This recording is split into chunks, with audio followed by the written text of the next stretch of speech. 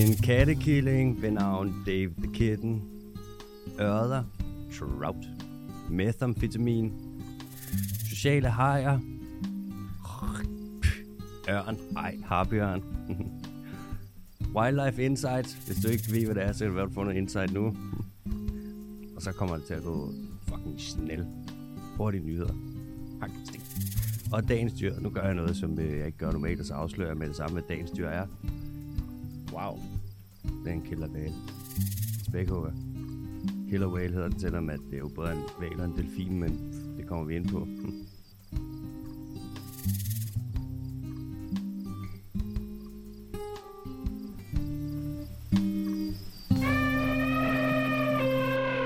Velkommen til Den Dyriske Teams podcast. Jeg hedder Alexander Holm. Jeg skal sidde og snakke om lidt nyheder fra dyrenes verden. Det er sådan med dyr, at de kan ikke snakke, de fleste af dem. Meget sjældent man lige hører en krokodille fortælle, hvad der er sket i familien. Så må jeg jo snakke for dem. Jeg sidder sammen med Mathias Bondokim. Så skal du sige hej. Hej. Han sidder og arbejder på sin computer, lytter med et halvt øre. Er nysgerrigt anlagt, stiller måske et spørgsmål, eller kommer med en kommentar. Hvem ved? Hans veje, de er urensagelige.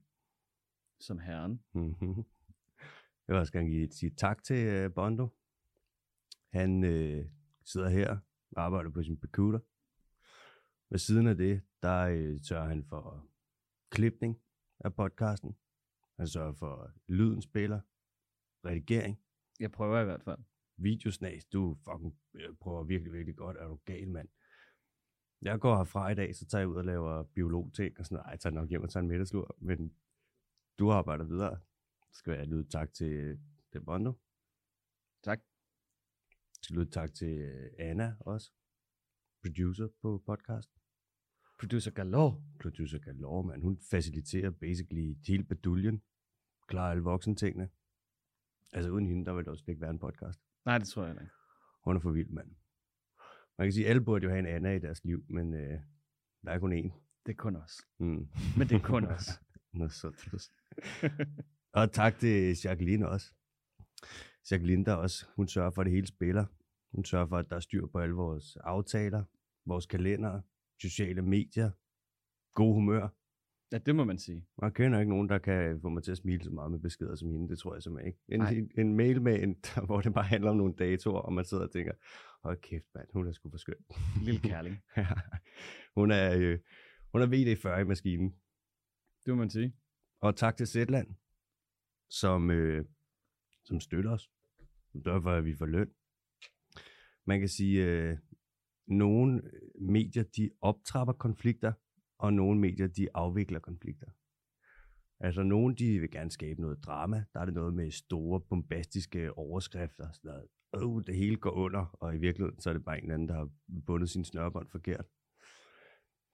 Og så er der andre medier, der bare går ind, og så ligesom, behandler sagerne, og går i dybden og undersøger det, og skriver nogle ordentlige artikler. Og der er Zetland jo en af dem.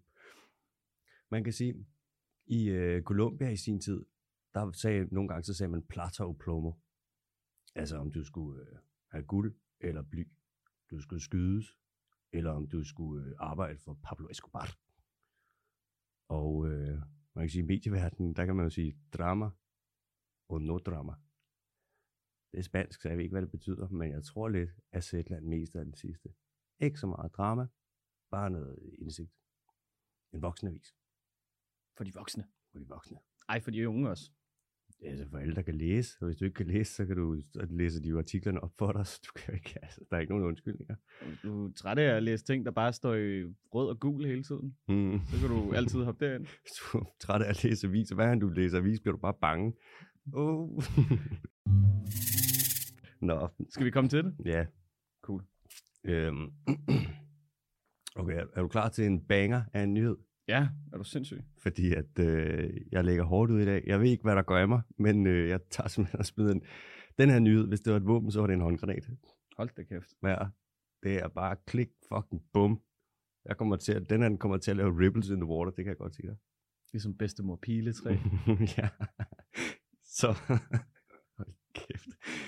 I Clacton-on-Sea, som er en by, der nok hedder Clacton, som ligger ved havet i Essex i England. Der ligger der et sted, der hedder Edensor Care Center, altså et plejehjem. Og forleden, der havde de sådan en Make-A-Wish-runde, hvor man lige spørger de ældre beboere om, hvad de godt kunne tænke sig at have på plejehjemmet. Og der har sikkert været en af dem, der var sådan, jeg vil gerne nogle flere fester. Og en, der har været sådan, jeg har tømt baren, kan vi få noget nyt sprut? Sikkert også været en, der gerne vil have nogle nye Buffalo-sko, fordi at så bliver man lidt nostalgisk. Og så er der en, eller måske flere, der gerne vil have en kat. Og gatto. El gato, du. Og det har de fået nu. De har fået en kat, der hedder Dave the Kitten. Og jeg kigger på nogle billeder af Dave, og hold kæft, han er så sød. Jeg elsker ham sgu. Jeg elsker Dave the Kitten. Mine forældre har lige fået en ny hundevalp, og den elsker jeg endnu mere. Men nummer 2 dyr, jeg elsker mest i verden, bortset fra Erna, hundevalpen, det er Dave the Kitten. Og på det plejehjem, der er de blevet så glade. De har, altså for dem, der er Dave, han er fine as wine, som man siger over i England. Jeg har taget et par citater med fra plejehjemmet, om hvad de siger. Nu læser jeg lige op, og det er det på engelsk, så det er godt, du skal ind på Google Translate, hvis du har svært ved sådan noget. Nu er det jo din famøse skotske accent, vi skal høre. Is you ready? I am ready. Mm-hmm. Bare luk øjnene og forestil dig Sean Connery, så kører vi. Lænder mig tilbage. Our new Dave Kitten has made a huge difference to the atmosphere in the care center, and seeing the residents' faces light up when he is about is magical. Kommer ind mere. He is bringing immense joy and happiness to residents and staff. Altså, jeg er solgt til Stangler, Chris. Jeg er allerede fan af Dave. Den nyhed der. Jeg var så glad, da jeg læste den. Men man har også gjort det en del steder, har man ikke? Der er også noget med, hvad det hedder, kæleheste, der bliver lejet ud rundt omkring i landet, og hunde, der kommer på besøg og sådan noget. Og alle kan jo godt lide en hund. Ja, du galt. Det gør folk så glade. Ja. Og man har det på hospicer. Folk, der ligger helt triste og lige ved at dø. Så har du heste, der kommer ind. Det er nogle, jeg ved ikke om det hedder en hospitalshest, som kommer ind, og så går den hen til dem. Så ligger de i sengen, så stikker den bare sit store hestehoved ned og er helt rolig. Og så bliver de bare glade. Man kan måle det på dem. Altså deres hjerterytme bliver helt langsom. Jeg tror ikke, at de dør, vel? Men sådan, det gør de jo på hospice. Men jeg tror ikke, de dør af hesten er der. Så langsomt bliver hjerterytme ikke. Skal du have en virkelig, virkelig voldsom hesteallergi? Ja, eller skal du bare være sygt bange for friser. Men det er jo det er lidt underligt at tænke på, at folk bliver mere rolige, når de er i nærheden af dyr. Jeg ved sgu ikke, hvad det er. Om det er den der kontakt. Det er jo også på en eller anden måde kontakt med noget natur, du bare tager ind. Jeg tror også, det er den der sådan en, altså sådan en hundevalp, for eksempel, kæft, det er jo ren kærlighed. Ja. Der er ikke så mange bagtanker og sådan noget. Den kan bare komme ind, bare være helt hundekærlig. Altså, der findes ikke noget væsen i hele verden, der må slikke mig lige så meget i ansigtet, som Erna hundevalpen. Og det kan være lige efter forleden, så var jeg ude og gå tur med hende, og så brækkede hun sig, fordi hun havde spist et eller andet, og så gik vi ud i et område, hvor der var får, spiste lige ned, gik hun over og bed en forlort, går jeg over, og sådan, ej, er der ikke spist lort? Og så hopper hun op og slikker mig i hovedet, og jeg er sådan, ej, hvor er du sød, jeg elsker dig. Og så ligger mig i hovedet med lort, prøv lige at overveje det, så skal der fandme ligge noget kærlighed bagved. Godt, jeg også skulle gå lidt mere i bad. Lige umiddelbart bare lige sådan face wash, inden du var i seng. Ja. Lige en lille scrub. Godt, jeg skulle til det. Bare, ja. Men uden plastik i face scrub. Of course. Ikke det der mikroplast. Nej. Brug sukker i stedet for. Selvfølgelig sukker, og så bare sådan en hørklud, jeg selv har vævet. Ja, lige præcis. Jeg så det på Instagram her forleden. Der brug sukker til en face scrub, i stedet for dem der, man køber ude omkring. Fordi der er ikke mikroplast i. Og sukker opløser sig selv. Og så smager grundvandet lidt bedre, hvis det er lidt sødere. Det er faktisk ret sjovt, du siger det. Det kommer vi ind på lige om lidt med grundvandet. Lad mig lige runde den af med Edensor Care Centeret. Ja, undskyld. Det er helt okay. Kom med Dave. Det var hyggeligt. Så nu har de lavet en Make-A-Wish igen. Og de vil gerne have nogle kørestol, som kunne køre i sand, så de kan køre tur på stranden. Og det får de. De får 2 kørestole til at køre på stranden. Men det skal vi slet ikke snakke om her, fordi det handler om dyr. Ørder, de kan blive afhængige af methamfetamin. Der er forskning, som man har lavet, som viser, at der er methamfetamin i vandet ud for rensningsanlæg. man har jo lidt problemer med, at der bliver taget en del af meth her i så primært Asien og i Nordamerika, men også i Europa. Og nu har man så målt det i så store koncentrationer. Det er så i Tjekkiet, man har lavet den her undersøgelse. Men man har målt det i så store koncentrationer, og man har luret på, kan vide, hvordan det påvirker dyrene. Altså lige hurtigt om methamfetamin, så er det... Methamfetamin, det er lidt ligesom...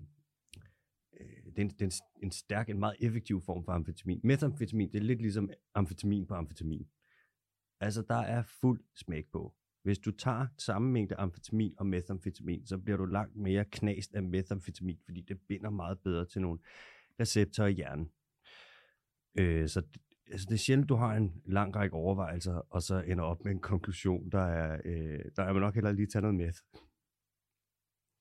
Og hvis du gør, så kan du lige skal have en lidt længere række overvejelser, fordi at man kan måle på, hvordan at methamfetamin, det gør, at det man kalder gray matter, eller grå masse i hjernen, mængden af det bliver reduceret. Altså du kan måle på, hvordan du får hjerneskade, når du tager det.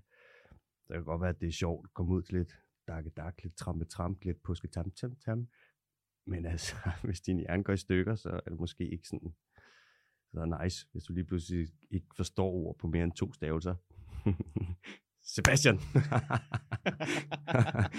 Nå, man har målt på, nu har man gjort det med de her fisk her, at man har taget 120 ørder, og så har man delt dem op i 2 grupper, en med 60 og en med 60, fordi det er 120 divideret med 2, 120 divideret med 4, det ved jeg ikke hvad, men det er også lige meget, for det er ikke det er gjort. Og så har man givet 60 af fiskene, sat ned i vand, hvor der var en lille bitte smule methamfetamin, og så har du sat 60 af fiskene ned i noget vand, hvor der ikke var noget. Og du kan se, at de fisk, der er i vandet med methamfetamin, de bliver mere inaktive og tilbagetrukne. Altså de opfører sig lidt ligesom folk, der faktisk er afhængige af meth. Og man kan også se, at de fisk, som så har fået der er allermest tilbagetrukne, det er dem, der har den højeste koncentration af meth i hjernen. Det er ikke billigt at lave sådan et forsøg her. Hvis du skal have, altså en ørred, det er en forholdsvis stor fisk, og hvis du skal have 120 af dem i ordnede betingelser i akvarier med pumper og methamfetamin og hele lortet, det er fandme dyrt, og det tager lang tid. Men det siger lidt om, hvor store problemer man reelt set har med det her. Altså du kan også måle det med, ligesom vi var inde på forleden, med ferskvandskrebs og antidepressiver, hvordan det påvirker dem. Og der er også restprodukter fra kokain, heroin og p-piller ud for rensningsanlæggene, og det påvirker altså dyrene.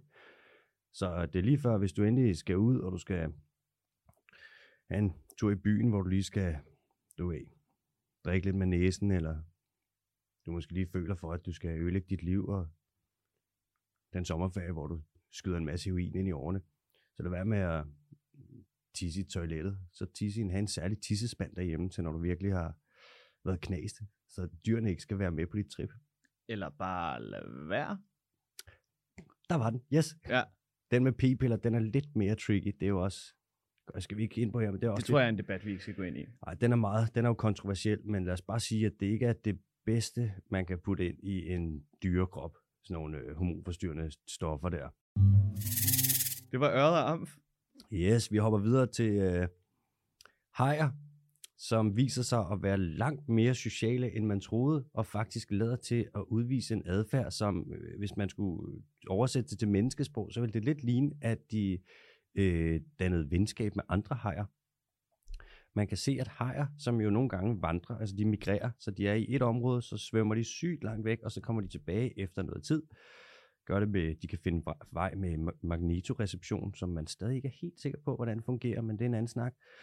Men man kan se, at når de har været væk fra et sted, og de kommer tilbage, så danner de samme grupper og minglerer med de samme hajer, som de var sammen med før. Og det er en ret avanceret adfærd. Det er noget, man ser hos blandt andet for eksempel svaler og flagermus, hyæner.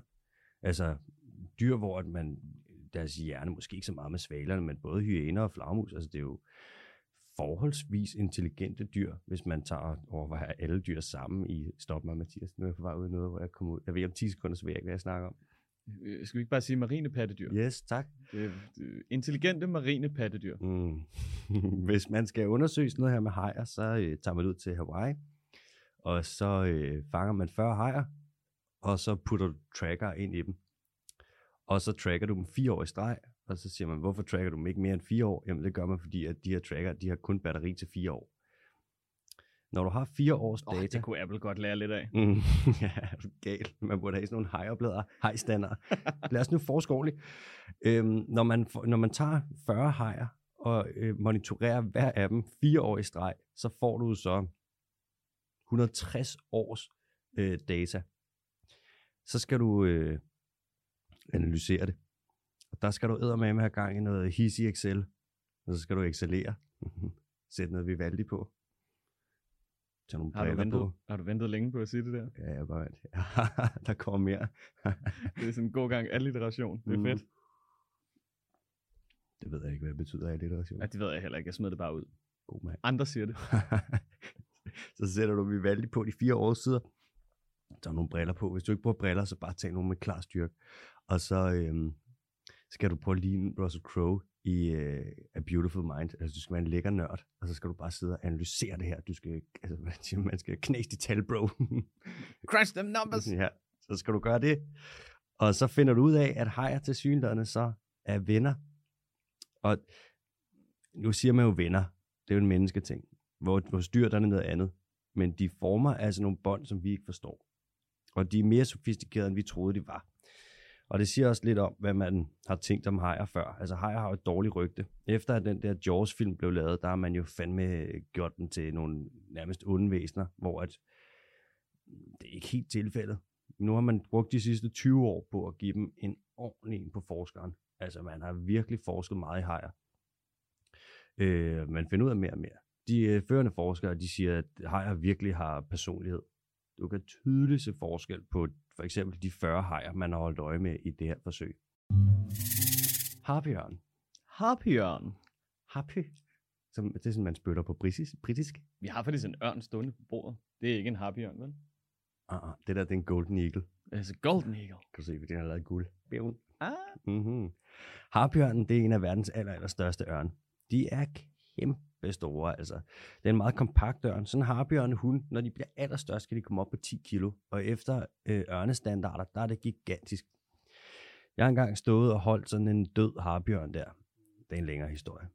Men dens klør, som jo er dens primære våben, som den bruger, når den skal ud og fange dens føde, som er aber og dovendyr primært.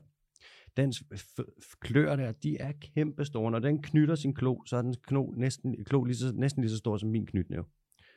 Og nu er det så uden, jeg har jo så en hånd, hvor jeg har nogle fingre, der har været brækket en kartoffellægger, ikke? De er sådan lidt skæve. Min hånd, den ligner jo, hvad ligner den egentlig her, Bondo? Ja, det ved jeg ikke. Det ligner en hånd tegnet af Tim Burton. Det værste er, det er ikke engang løgn. Nå. Og det vilde er med den der kartoffelhakker, man skal jo forestille sig en persillehakker. Sådan en, der kører rundt, ikke? Når man laver persillesauce. Ja. Bare større med kartofler. Der tænker en meget, meget ung Alexander, der skal jeg lige stikke min hånd ned. Ja. Yeah. Og så lignede, altså, det så ud som om, at der var et barn, der havde siddet og leget med en tommelstok bagefter. Ja. Det gør ondt. Det kan jeg fortælle. Hvis du nogensinde tænker, at du skal stikke fingrene i en kartoffellægger, så lad være, fordi det er ikke særlig rart. Det er så shared experience. Ja, det er virkelig ikke særlig nice. Altså, den der onkelleg, det der med, når de kommer over, ens onkel kommer over og klemmer ens hånd, og bare klemmer og skal vise, de er stærkere end dig. Det der, hvor man skal stå og være sådan, slip, undskyld, du er stærkere end mig, undskyld, jeg eksisterer, bare slip mig, lad være med at være så fuld, Den leg der, hvis man legede den med en harpyørn, så bagefter, der kan jeg godt sige dig, med de klør, og så stor som dens klo der er, altså den klør lige så lang som grizzlybjørnklør. Vi snakker 5-6 cm. Det er voldsomme sager.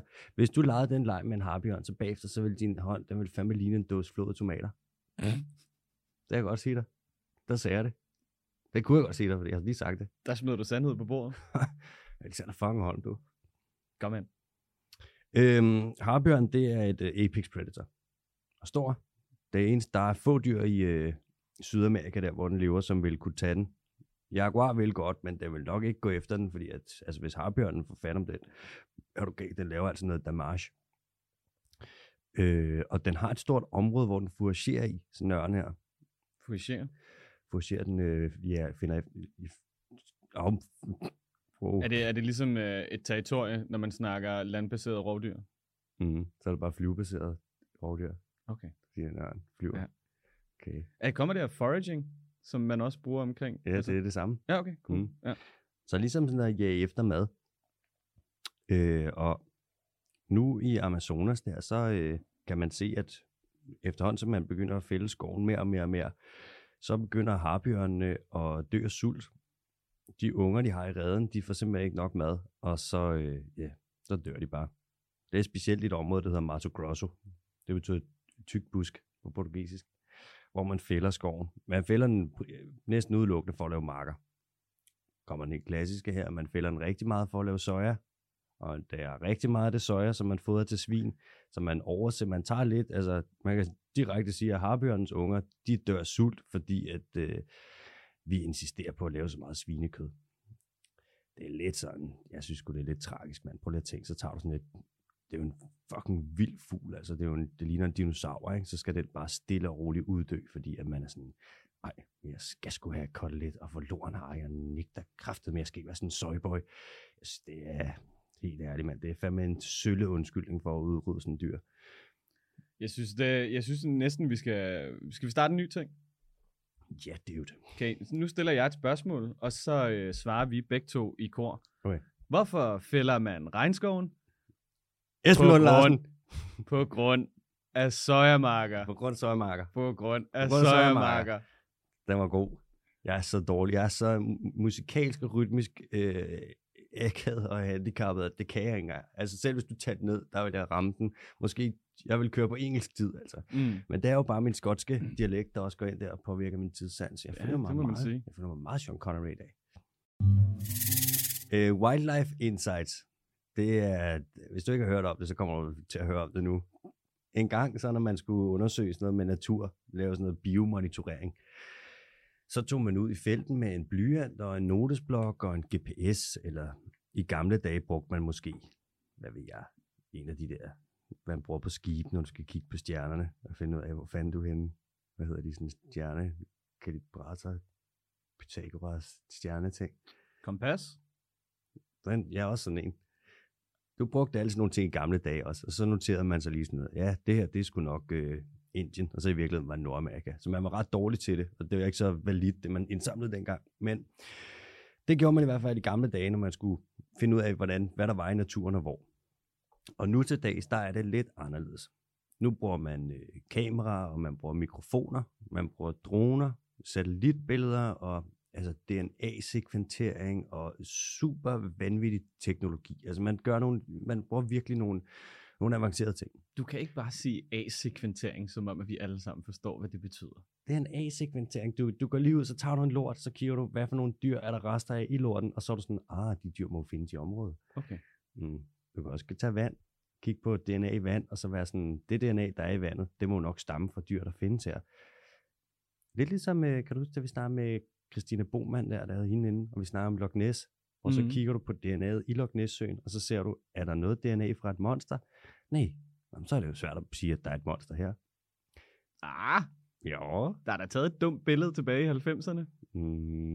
Var det ikke det, der man brugte i en Sherlock Holmes-film? Garanteret. Jeg tror, hvor fanden skulle Sherlock Holmes lige pludselig være fantasy? Ja, det har ikke altid været sådan lidt på kanten. Jo, det synes jeg også. Ja, der var lige en kort intermission, fordi der er hundetræf ude ved siden af. Nå, lad os køre videre. A-sekventering, det er, når man kigger på DNA'et. Yes. Nej, det er DNA-sekventering. Jeg troede bare, du sagde en A-sekventering. Nej, det er bare igen, fordi at jeg har den der særlig dialekt. Ja, tak. Nogle bogstaver udtaler man ikke, når man er super Sean Connery. Jeg har ikke sagt... hund, det er et silent D. Præcis. Jeg har ikke sagt et T i, jeg ved ikke hvor længe. Men mindre jeg siger T. Alt andet. Prøv at sige, hvis jeg skal sige shutter camera, så siger jeg shutter. Sure. Hvis jeg skal sige fodbold, så siger jeg fodbold. Fodbold. Anyways, i gamle dage, der er det alt det der, der kiggede man på naturen med, kig hvad du kunne se, og så tog du en blyant og notesblok og alt det der. Nu der bruger du alt mulig teknologi. Man bruger også noget nu, der hedder LiDAR, hvor du tager ud med en laser, og så en kæmpe stor laser, og så registrerer den, så lyset det bliver strålet ud fra den, og så bliver det reflekteret tilbage, og så laver den ligesom et 3D-scan af det område, du er i. Du spænder nogle gange de der LiDAR under fly, og så kan du for eksempel flyve over regnskov, og så bare stråle ned på hele toppen af regnskoven, og så kan den registrere, hvad for nogle træer der er, og så finder man ud af, hvordan kan du genkende de forskellige træer på altså blade og struktur og grene og det ene og det andet, og så kan du lige flyve et fly henover, og så få en idé om, hvad for nogle arter, der er til stede. Jeg sad og undersøgte det der med lidar en del. Jeg tænkte engang, jeg skulle lave noget med en Ph.D., hvor jeg skulle bruge det, og tænkte, det står sikkert for et eller andet. Og ved du, hvad lidar det står for? Jeg har faktisk en idé, for jeg har boet sammen med en elektroingeniør med speciale i automatisering af selvkørende biler. Og der bruger de lidar. Men bring det på mig. Bring det ned! Lidar, det er en kombination af light og radar. Lige præcis. Det er en lysradar. Det er lidt lol. Så tror man, det er noget klogt, og så i virkeligheden er det bare sådan lidt kikset. Jeg vil jo kalde det radar. Som for hvad? Read-a-light. Read-a-light. Det lyder mere catchy. Men hvad står der så for? Det skal ikke med. Okay. Nå. Altså nu samler man... nu har man samlet sygt meget data ind med kameraer og med mikrofoner og alle de her ting. Og man kan ikke gå igennem alt det her data manuelt. Da jeg var på Mauritius og lavede feltarbejde, samlede jeg lyddata ind over en periode på 10 uger med 10 mikrofoner, som jeg havde op. Så havde jeg dem op nogle netter i streg og bla bla bla. Og jeg endte med, jeg tror omkring 500 timers lyd, og det tog mig lige knap 3 måneder at analysere hele lortet. Hvis man forestiller sig alt det, der bliver registreret nu med lyd og billeder og alt sådan noget i verden, vi snakker altså kæmpe store mængder data. Og det er næsten umuligt, og du kan ikke analysere det manuelt. Så hvordan fanden skal man gøre? Og det er så her Wildlife Insights kommer på banen. Wildlife Insights, det er Google, der er gået sammen med WWF og WCS, det er Wildlife Conservation Society og Conservation International og Smithsonian og Zoological Society of London og alle sådan nogle her, hvor at det er basically de allerstørste i hele verden inden for naturbeskyttelse. Altså det er kæmpe store organisationer. De er gået sammen med Google, og hvis der er noget, man kan sige, Google er god til, så er det fandme at overvåge. Det er deres spidskompetence. Så nu er de gået sammen om at lave nogle algoritmer, og en masse, ligesom man har face recognition, så laver de animal recognition med kameraer, der bliver trænet på dyr i zoologiske haver. Og alt det her, det bruger man til at bearbejde det data, der bliver samlet ind, så du kan monitorere basically, altså selvfølgelig ikke hele verden, men store dele af verden på samme tid og finde ud af, hvad foregår der? Hvor bliver der for eksempel fældet skov? Hvor er der mange krybskytter henne? Hvor er bushmeat-problematikken størst? Hvor er de her dyr? Og det ene og det andet. Og det er jo, selvfølgelig så løser det ikke biodiversitetskrisen, men det giver en ret god basis, et ret godt grundlag for at implementere en masse naturbeskyttelsesindsatser. Fordi man simpelthen ved, hvor man skal sætte ind. Så altså, Wildlife Insights, mand, det er spændende at følge. Skud ud. Man kan sige, det er en sjov måde, at Google, de er kommet med, og det er jo, altså, og men det er lidt kontroversielt, det der med, at de måske overvåger, nogle gange måske kommer til at lave lidt noget, hvor man er sådan, ikke selv alt mit data, bro. Så er det jo meget nice også, hvis de ligesom kan bruge det til at redde noget natur, synes jeg. Det må man sige. Nu skal der ske noget, som alle har glædet sig til, og jeg tror godt, du ved, hvad det er. Er det de hurtige nyheder? Nu kommer det til at gå muy rapido. Skal jeg lægge den her under? Bum, bum, Nej, det er for hissigt. Nej, jeg er ikke klar til freestyle rap. Nej, bro, jeg kan ikke. Du ved godt ikke, fuck. Jeg skal have haft drukket mindst 2 bajer. I Georgien, der ligger der en flod, som hedder Rioni-floden. Og den ligger lige ved foden af noget, der hedder Kaukasusbjergene, som er et sted, hvor biodiversiteten er super duper fin og meget speciel. Og Rioni-floden, den er hjem for hele 5 arter af stør. Stør, det er nogle gamle fisk. De er nærmest forhistoriske, altså. De ser også helt skøre ud.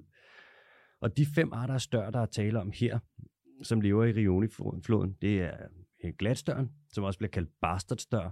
Så er det belugastøren, stjernestøren, diamantstøren og kolchistøren. Og i Rioni-floden, der vil man bygge en dæmning, altså et hydropower plant.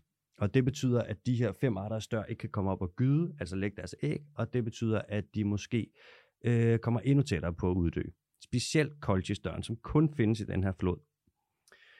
Og det er lidt noget lort, fordi at det er nogle kritisk truede arter, og de er simpelthen unikke. Belugastøren er i øvrigt den allerstørste ferskvandsfisk, der overhovedet findes. Belugastøren er gigantisk. Nu har man fisket alle de allerstørste op af dem, så de bliver ikke så store mere, fordi at det tager jo sindssygt mange år for sådan en hund at blive kæmpe. Men man har fanget den største belugastør, man nogensinde fanget. Det var en hund, der var lige så stor som en hvidhaj. Altså vi snakker en hund på over 1.600 kilo, 7 meter lang. Belugastør, de kan blive så store, at de spiser sæler. Det ligner noget, der er løgn. Altså de er gigantiske, eller det plejer de at være. Nu er den gennemsnitlige belugastør, man fanger nu, vejer under et halvt ton. Langt under faktisk. Man fangede en hund forleden, der næsten vejede et ton, og det var en sensation, fordi man troede, man havde fanget dem alle sammen. Og det er jo så, fordi man gerne vil have de der belugastør, deres kaviar. Det skulle være noget rigtig lækker mad. Men helt ærligt, man skal sgu da ikke spise æg for et kritisk truet dyr, der er lige ved at uddø. Det er da sådan lidt dårlig samvittighedsmåltid. Det må virkelig, det skal kraftedeme smage godt så. Nå, man har lidt problemer med rangers i parkerne i Sydafrika. Det viser sig, at mange af dem er affilieret med de her kriminelle grupper, som laver krybskytteri på, det er jo så primært i Sydafrika på Hvide Næsehorn. Der var en gut, der hed Rodney Landella, som blev fanget for jeg tror det var i 2016, som stod til at blive en af top rangers, vist nok i Kruger Nationalparken, som er gigantisk. Og han blev fanget i at skyde et næsehorn. Og han er i fængsel nu. Han ødelagde virkelig, virkelig meget for rangersne, og den tillid, man har til, at de passer på dyrene. Han gjorde lidt for de rangers, hvad Penkova har gjort for forskningen i Danmark. Før Penkova, der var der langt mere tillid til forskerne, og nu der er der nogle ting, der er blevet rigtig besværlige, fordi hvad nu, hvis man snyder? Vi skal snakke om saiga-antilopen. Måske kender du den, måske kender du den ikke. Du kan gå ind på Google, så kan du skrive saiga-antilope. Den ligner noget fra Stavers. Med Z. Z, hvis du staver forkert. Det er nemlig med S. Ligesom slange og slangen bøse og Mathias Bondo skim. Nå nej. Saiga-antilopen, den har været lige ved at uddø, og så er den kommet tilbage. Så har den været lige ved at uddø, så er den kommet tilbage, og den status er ligesom en hoppebold. Den findes på sletterne op i Rusland og Kazakhstan og Uzbekistan og Turkmenistan og alle de der lande. Eller det gjorde den i hvert fald. Nu findes den primært bare i Kazakhstan. Alle de andre steder, der har du skudt den. Efter 2. verdenskrig, der var der rigtig mange soldater, der kedede sig i Sovjet, og så gik de ud, og så skød de helt lortet. Vi snakker mange millioner antiloper, der blev skudt på ingen tid, og det var egentlig bare sådan det blev nærmest sådan en hobbyjagt, og den var lige ved at uddø. Og nu er den så tilbage i Kazakhstan der. Der er meget krybskytteri på dem, fordi at man bruger hornene i traditionel kinesisk medicin. Der kan man sige, at det er lidt dumt at bruge dem som medicin, fordi de er lavet af keratin, ligesom negle. Du kunne egentlig lige så godt sidde og bide negle og håbe på, at det kunne redde din tarmkræft, så du kunne spise noget der saiga-horn. Og det er jo lidt dumt. Der kommer sådan en bakterie, som de højst sandsynligt fik fra kvæg, som angreb dem i 2015, hvor at mange 100.000 saiga-antiloper, de døde på meget kort tid. Og man troede, de ville uddø, men så kom de tilbage, og nu er de egentlig lidt okay. Så måske er saiga-antilopen klar den. Vi må se, jeg håber det. Det var fandme nogle hurtige nyheder. Hvad siger du til det? Det gik fandme stærkt, og det var informativt. Og var lidt Kina-bashing igen, og det er jeg jo altid glad for. Jeg har det med traditionel kinesisk medicin. Jeg har det så svært med det. Du har fortalt mig om den der dumme bog, som de... Deres almanak. Ja. Og det er et statsligt organ, der står bag, som skriver sådan noget, ja, 100, det her, det er fint, og tag det her, hvis du snif det her horn, hvis du har ondt i store tåen og sådan, og det er bare, der er intet videnskabeligt bagved, der beviser, at det virker. Det bedste, der overhovedet, altså best case scenario, så er det et godt tilfælde af placebo, der kan ramme dig. Den der almanak, første gang den blev udgivet, så skrev de, at man kunne bruge bly som medicin, og så skrev de, at alle oddere, det var hanner. Alle oddere var hanner? Prøv at overveje et random stykke trivia, og det er sådan, hvor kommer det overhovedet fra? Det er ligesom, hvis det bare var sådan noget, hey, prøv bare at sige et eller andet om dyr. Så sådan noget, delfiner kan flyve, hvis du ikke kigger på dem. Det passer jo ikke. Fuck det, skriv det. Det er seriøst. Ej, og det driver bare så meget krybskytteri, men fuck det. Det kan være, vi skal gå almanakken igennem på et tidspunkt, og sådan lidt se, hvad der står i den, og så lige tage nogle ting ud. Det kunne være sjovt at lave en special. Det er noteret. Når vi skal til dagens dyr, det er spækhuggeren. Spækhuggeren, det er den største den største delfin, der findes, og det er Ja, så også den største oceaniske delfin. Man deler lidt delfiner op, og der er også noget, der hedder floddelfiner. For eksempel den brasilianske, og den bolivianske, og den argentinske, og Ganges-floddelfinen, og Yangtze-floddelfinen. Nej, den er vist nok uddød, ellers er den nok det mest kritisk truede pattedyr, der overhovedet findes. Det skulle vise sig, at mange af de her floddelfiner, de kan slet ikke svømme igennem dæmninger, og så kan de heller ikke spise fisk, som ikke er der, fordi vi har fisket alle sammen op. Altså, hvordan fanden kan man vide det? Så nu er de bare truet, mere eller mindre alle sammen. Floddelfinerne er også sjove, for nogle af dem, de er lyserøde. Ligesom hvis du tager Japans flag, og så bare rører det rundt. Den farve har de. Anyways, det er slet ikke det, vi skal handle om. Spækhuggeren, den findes overalt. Den findes næsten i alle have i hele verden. Den findes ikke i Sortehavet, og der er vist også et eller andet. Den findes heller ikke oppe i Østersøen. Men der findes nærmest heller ikke noget efterhånden. Det er så dødt oppe i Østersøen. Puha. Spækhuggeren er ualmindelig social. Dens limbiske system, som er sådan sendt op i hjernen, der har at gøre med alt det sociale, det er kæmpe stort. Den er så social, at vi nærmest ikke forstår det, os mennesker. De har nogle flokstrukturer og nogle måder at kommunikere på, som er vanvittigt avanceret. Den er heller ikke farlig for mennesker. Der har aldrig i naturen været et angreb på et menneske fra en spækhugger. Der har været nogle angreb i fangenskab, hvor at det skulle vise sig, at hvis du tog spækhugger og puttede dem ind i et lille badkar, så kan de godt blive lidt skøre. Og så kan de godt finde på så at slå fra sig eller bide lidt. Og en stor spækhugger vejer en 10-11 ton, så det er ikke, den kamp vinder du altså ikke. Det er også lidt sjovt, at de er ikke farlige for mennesker i naturen. Altså, de har aldrig angrebet mennesker, og så kalder man dem killer whales. Måske de mener, at de skulle kalde dem tickle whales i stedet for. Lol. Det er en apex predator. Der er ikke noget, der jager en spækhugger overhovedet. Det er også et dyr, som er meget... Der er en underlig ting med spækhugger, er, at man har ikke delt spækhugger op i arter. Du har en spækhuggerart, selvom at du, hvis du for eksempel kigger ud fra Nordamerikas kyst, så deler du dem op i typer. Så har du en type, der hedder resident, som spiser fisk. Du har en, der hedder bigs, som spiser pattedyr, altså andre hvaler og sæler og sådan. Så har du en, der hedder offshore, som lever længere ude på havet. Og hvis du tager til Antarktis, så deler du spækhuggerne op i 4 forskellige typer, som bare hedder A, B, C og D, og ser ud på forskellige måder, og det ene og det andet. Altså hvis du kigger på, hvordan spækhuggerne opfører sig, så på global plan kan du dele dem ind i 7 økogrupper. Altså 7 forskellige sådan, grupper, der opfører sig fuldstændig forskellige, og mange af dem ser forskellige ud, og sådan. Det er virkelig IUCN, dem der er, Bengt Holst, han kalder IUCN, det kalder han FN bare for dyr. Og det er rigtigt, for det er det, det er. Og IUCN har sagt, at sådan, den kommer til at blive delt op i arter. I hvert fald 2, højst sandsynligt 3, og måske 4. Det sidste der med måske 4, det er noget, jeg lige fandt på. Det passer overhovedet ikke. Nej, jeg synes også, du skal finde på. Du er en del af det videnskabelige community. Måske 4 eller 5. Der er et problem, når man skal dele dyr op i arter, så har man noget, der hedder the species problem. Artsproblemet. Og det er baseret på, at man har 26 forskellige måder at definere en art på inden for biologi. Og hvis du har 26 forskellige måder at gøre det på, hvordan fanden skal man så blive enige, altså? Det er dybt komplekst. Det er dybt komplekst, men det er ikke dybt godnat, fordi de er meget fine, sådan nogle spækhugger. Jeg kan super godt lide dem. Jeg kan faktisk så godt lide dem, så nu får jeg en idé. Nu gør jeg noget. Så kan jeg komme med et lille fact i mellemtiden, at hvis folk siger, at man ikke kan lære noget af den her podcast, så kan jeg da lynhurtigt udlede på samtalen omkring spækhuggeren, at det sandsynligvis er en tandhval og ikke en bardehval. Mathias fucking Bondo Kim. The master pupil. Fact! Nu sætter jeg lige første streg på en spækhuggertegning. Gør du det? Mhm. Skal du til at tegne spækhuggeren? Det kommer jeg da til. Nu sætter jeg første streg lige her. Live. Men der er jo store dele af den, der er mørke, sort, ikke? Så nu skal du passe på med 2 B'eren, som er sort.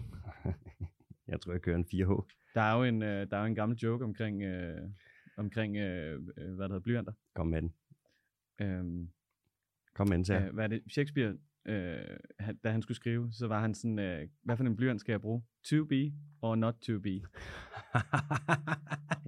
Jeg elsker noget Shakespeare om morgenen. Jeg har også en joke. Ja, tak. Hvad er fynske hundens yndlingssted? Det ved jeg ikke. Gobiørkenen. Gobiørkenen. Nu sætter jeg første streg på... godbid! Nu sætter det er pinligt. Nu sætter jeg... Det er okay. Oh my god, hvor er det pinligt. Nu sætter jeg første streg